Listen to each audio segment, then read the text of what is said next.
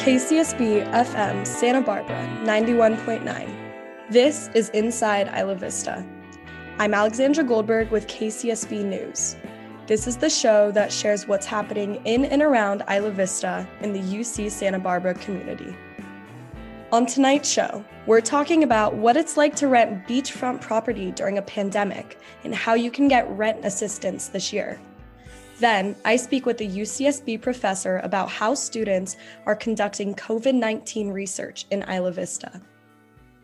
But first, there's another massive wave of COVID-19 running through Isla Vista. As of Tuesday, January 19th, there is at least 79 known active cases in IV. According to the Daily Nexus, UCSB's Student Health announced 73 new COVID cases just over the weekend. UCSB's Vice Chancellor of Student Affairs and Student Health Executive Director said in an email that students are experiencing more serious symptoms than they were just a few weeks ago.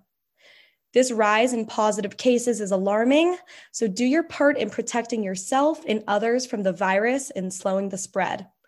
Looking into the future, UCSB Student Health is beginning to roll out vaccinations for priority groups, and on their website, they note that you will receive an email when you are eligible for a vaccination appointment. This is an exciting and crucial step for our community.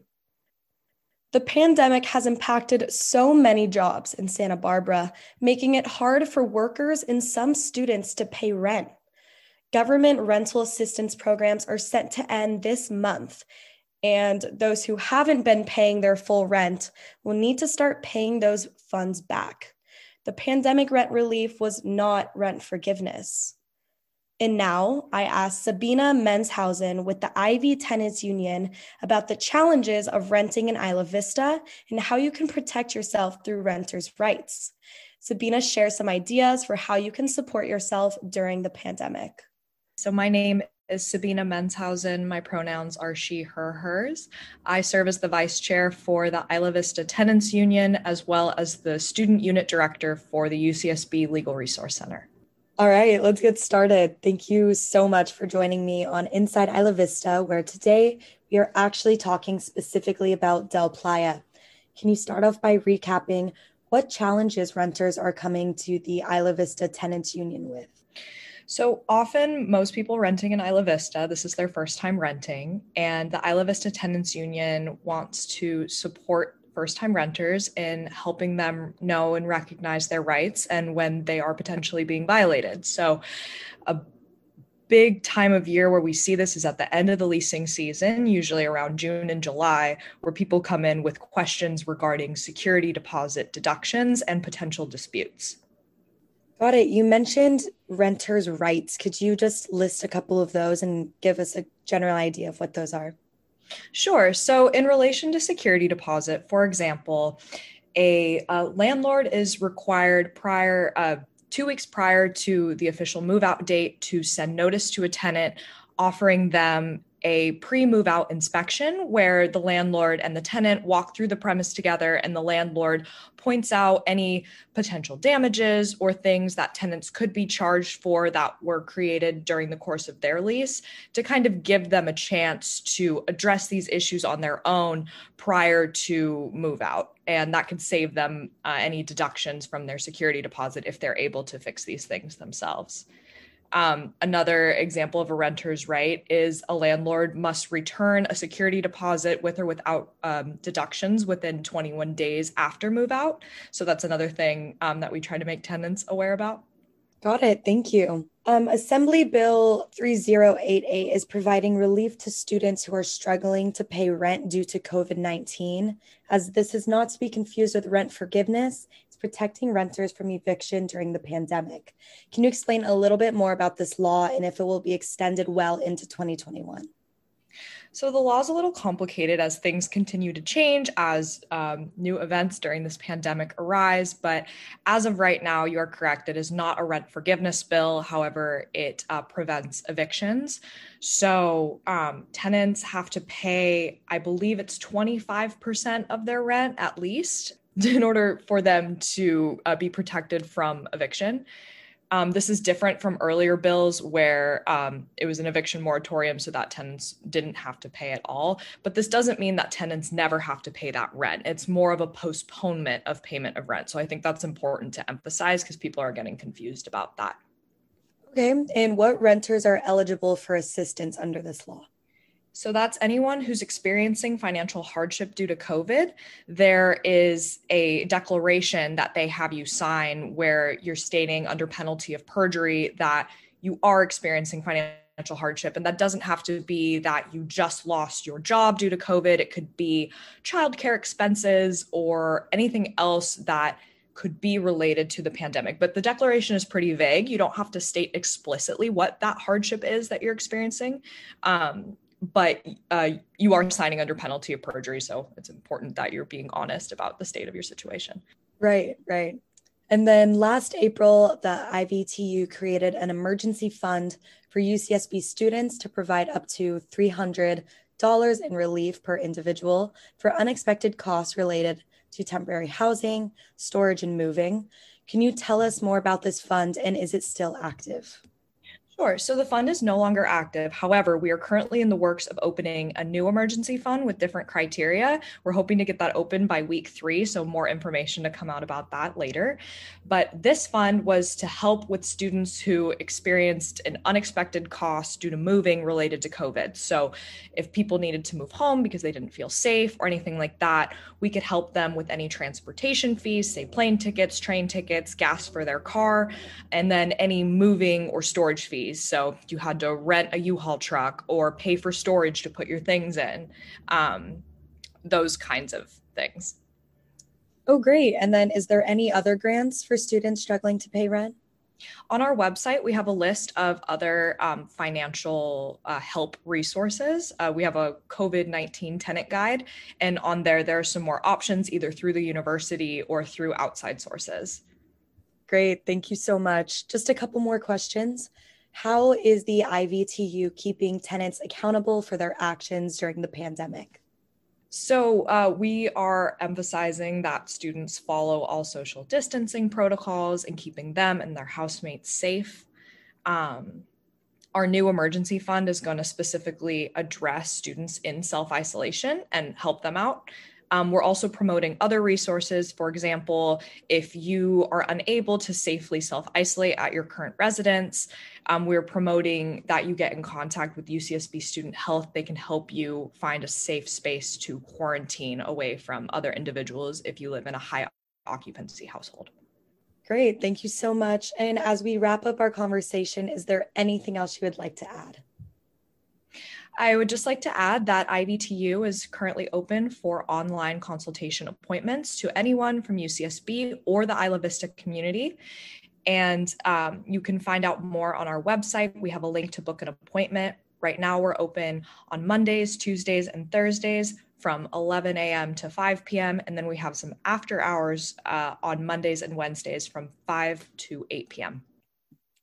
We just spoke with Sabina Menshausen with the IVTU about renting during a pandemic. This is Inside Isla Vista. I'm Alexandra Goldberg with KCSB News. My next guest is Jeffrey Hawley, Associate Professor of Anthropology here at UCSB. And today we're talking about how UCSB students are working with Isla Vista institutions to understand COVID on a cultural level. COVID-19 can be a grim topic, but Hawley and his students are focusing on the social and behavioral aspects of the pandemic. Professor, your work with students here at UCSB focuses on projects for Isla Vista specifically. This quarter, you and your students are tackling COVID-19 and IV. Can you please define the goals of your projects? This project is called the Social Dimensions of COVID-19 in IV. And the aim of the project is to use social science research, methods, perspectives, anthropology, and other social scientific disciplines. We're trying to understand, as COVID is a disease, it is something that is communicable. It is often understood as something that is non-human, something that is studied by virologists, people that work in the medical field, these sorts of things. but it's fundamentally the transmission, the spread. All of that is very human in how that takes place. So we're trying to understand the behaviors, the beliefs, the social organization, even where people live, the conditions in which they're living. We want to understand the social dimensions of COVID-19. And so we're doing our research on these different elements. So the students are in my class right now doing different projects on these different components of COVID-19, the possible sort of factors associated with the spread, but also the impacts, the adaptations, the way people have changed their lives in response to the pandemic and to COVID-19 specifically.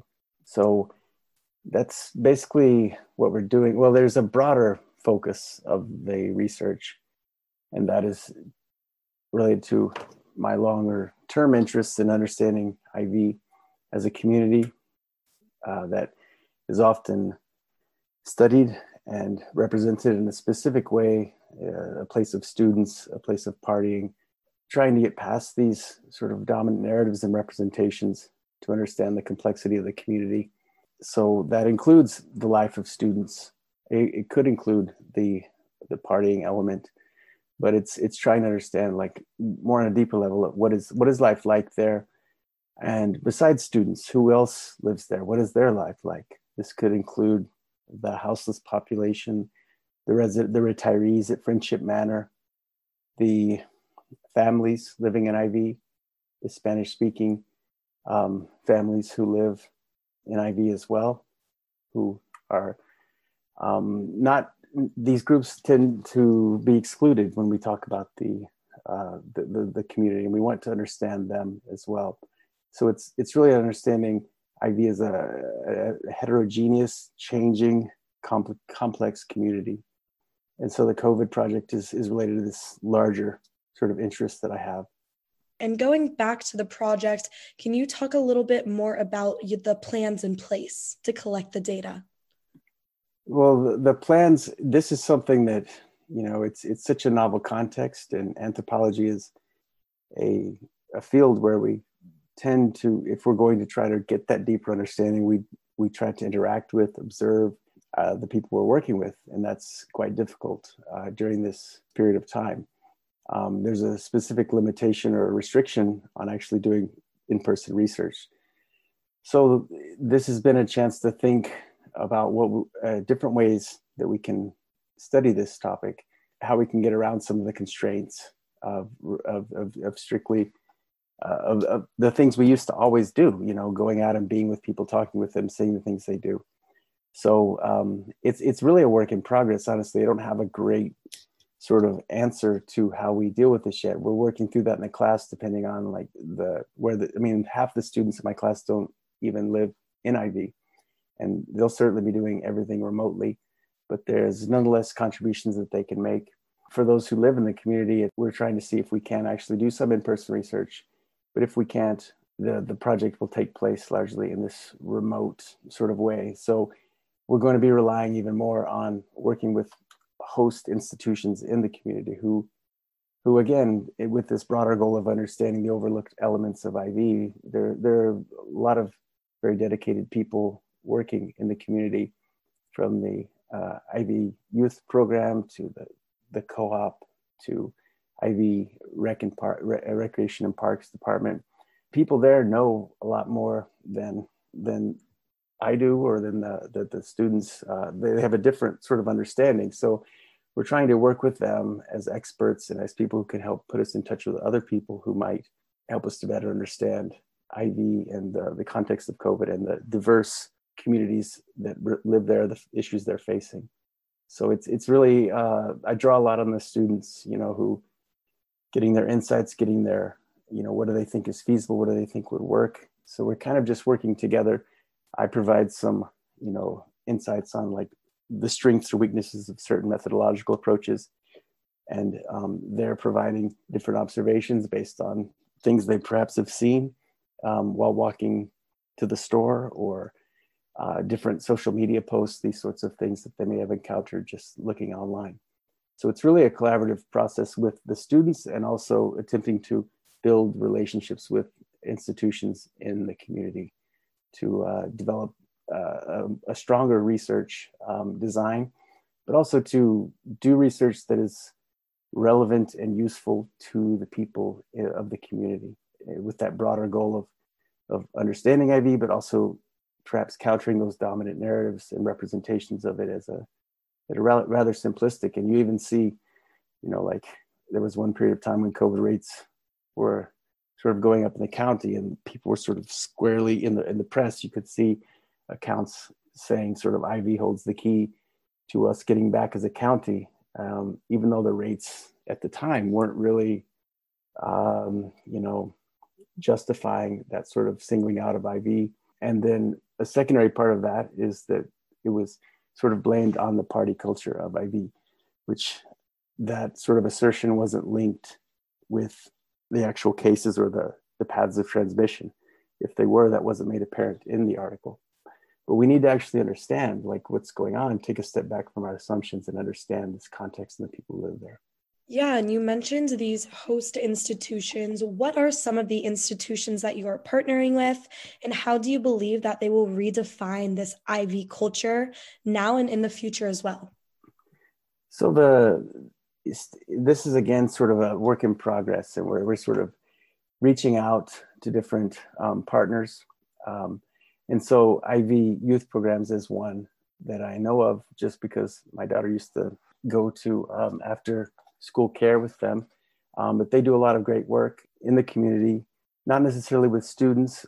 Oftentimes students will volunteer there, but their goal is more to the low-income Latinx Spanish-speaking families in the community, especially now they've sort of adapted and changed what they do with COVID and shifting from those actual in-person after-school care programs. But they do a lot of great work in the community, but it's not recognized. Again, this is sort of a segment that's not often recognized as being a part of IV. So by working with them, we hope to draw attention to the great things that they're doing, the communities that they're serving, but also to understand through their expertise, through perhaps making contact with different families, to better understand those communities that are overlooked in the area. And with the topic of COVID, especially, I think if we're going to, we can't really, they're obviously not, those who are being spoken about, and when we talk about partying and IV, like what are the risk factors that this specific population might face that are different? We need to kind of understand the heterogeneity, the diversity of communities and groups within this area that is IV. Yeah, definitely. And how do you anticipate your findings in your research will affect Isla Vista going forward?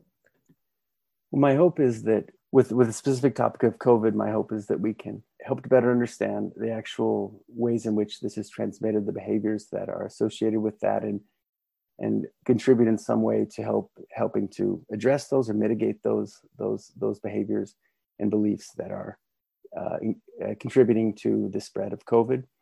In a more general sense, we want to help the general public to understand IV as a place where there are a number of different people living, a community where, well, it's interesting in sort of an anthropological sense. It's sort of neatly defined. It's a big rectangle, but it's, people are moving in and out. There are not just students. There are all sorts of different populations.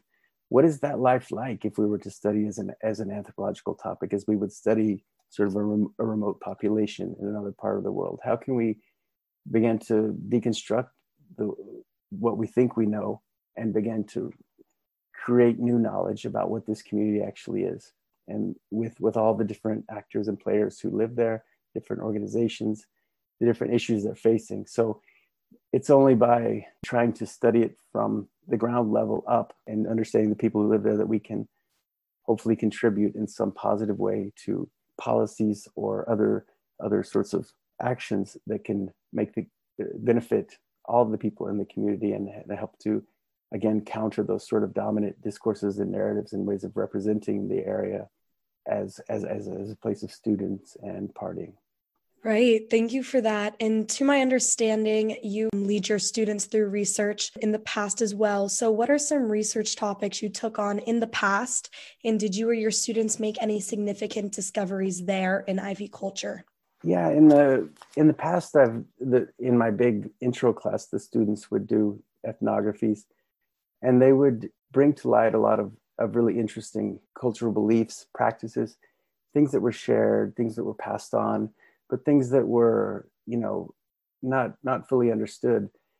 And that gets sort of at the complexity of culture as something that's maybe when you arrive in IV, there's no sort of guidebook for how to behave, how to look cool or out of place, or these sorts of things, how to behave when the police arrive, or these sorts of things. But that information is rather coherently passed on to different generations, and people are moving through every 2 to 4 years, right? But it maintains to some extent a stable cultural sort of a set of guidelines. And so the students have really helped to understand that many aspects of that culture that is IV culture. And they've also done a great job of specific research projects more related to my own expertise in the environment. I've worked with students we have a project called the IV Ethnobotany Project, where we map different edible and useful things that exist on UCSB campus and in IV. And the broader goal of that is just to contribute to sustainability and sort of self-reliance in some way, allowing people to get control to some extent of their food by engaging with nature and generating that sort of ecological knowledge that allows people to begin to become invested and to care for and take responsibility for their environment. And to see the environment is something that, fortunately we live in a place that is beautiful and we can recognize the natural sort of elements, but it's designed to kind of helping to see this nature as something that is all around us, even on the manicured sort of landscapes of campus, the guavas over by South Hall, the sour grass that pops up in between the cracks on the sidewalk around this time of year after the first rain.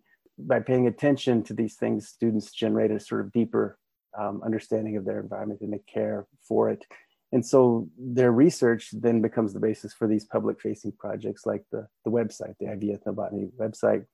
And one that I did last year with my students was called Cultivating Communities, where they did more in-depth dive on different topics. So we had projects, for example, one by Donovan Velasquez looking at Chumash place names. If we take away all the names we've ever given to the buildings and the slough and this particular geographical feature, how did the Chumash understand these different elements? What is the history of habitation in this region? How did the contemporary Chumash continue to use and think about these resources and places?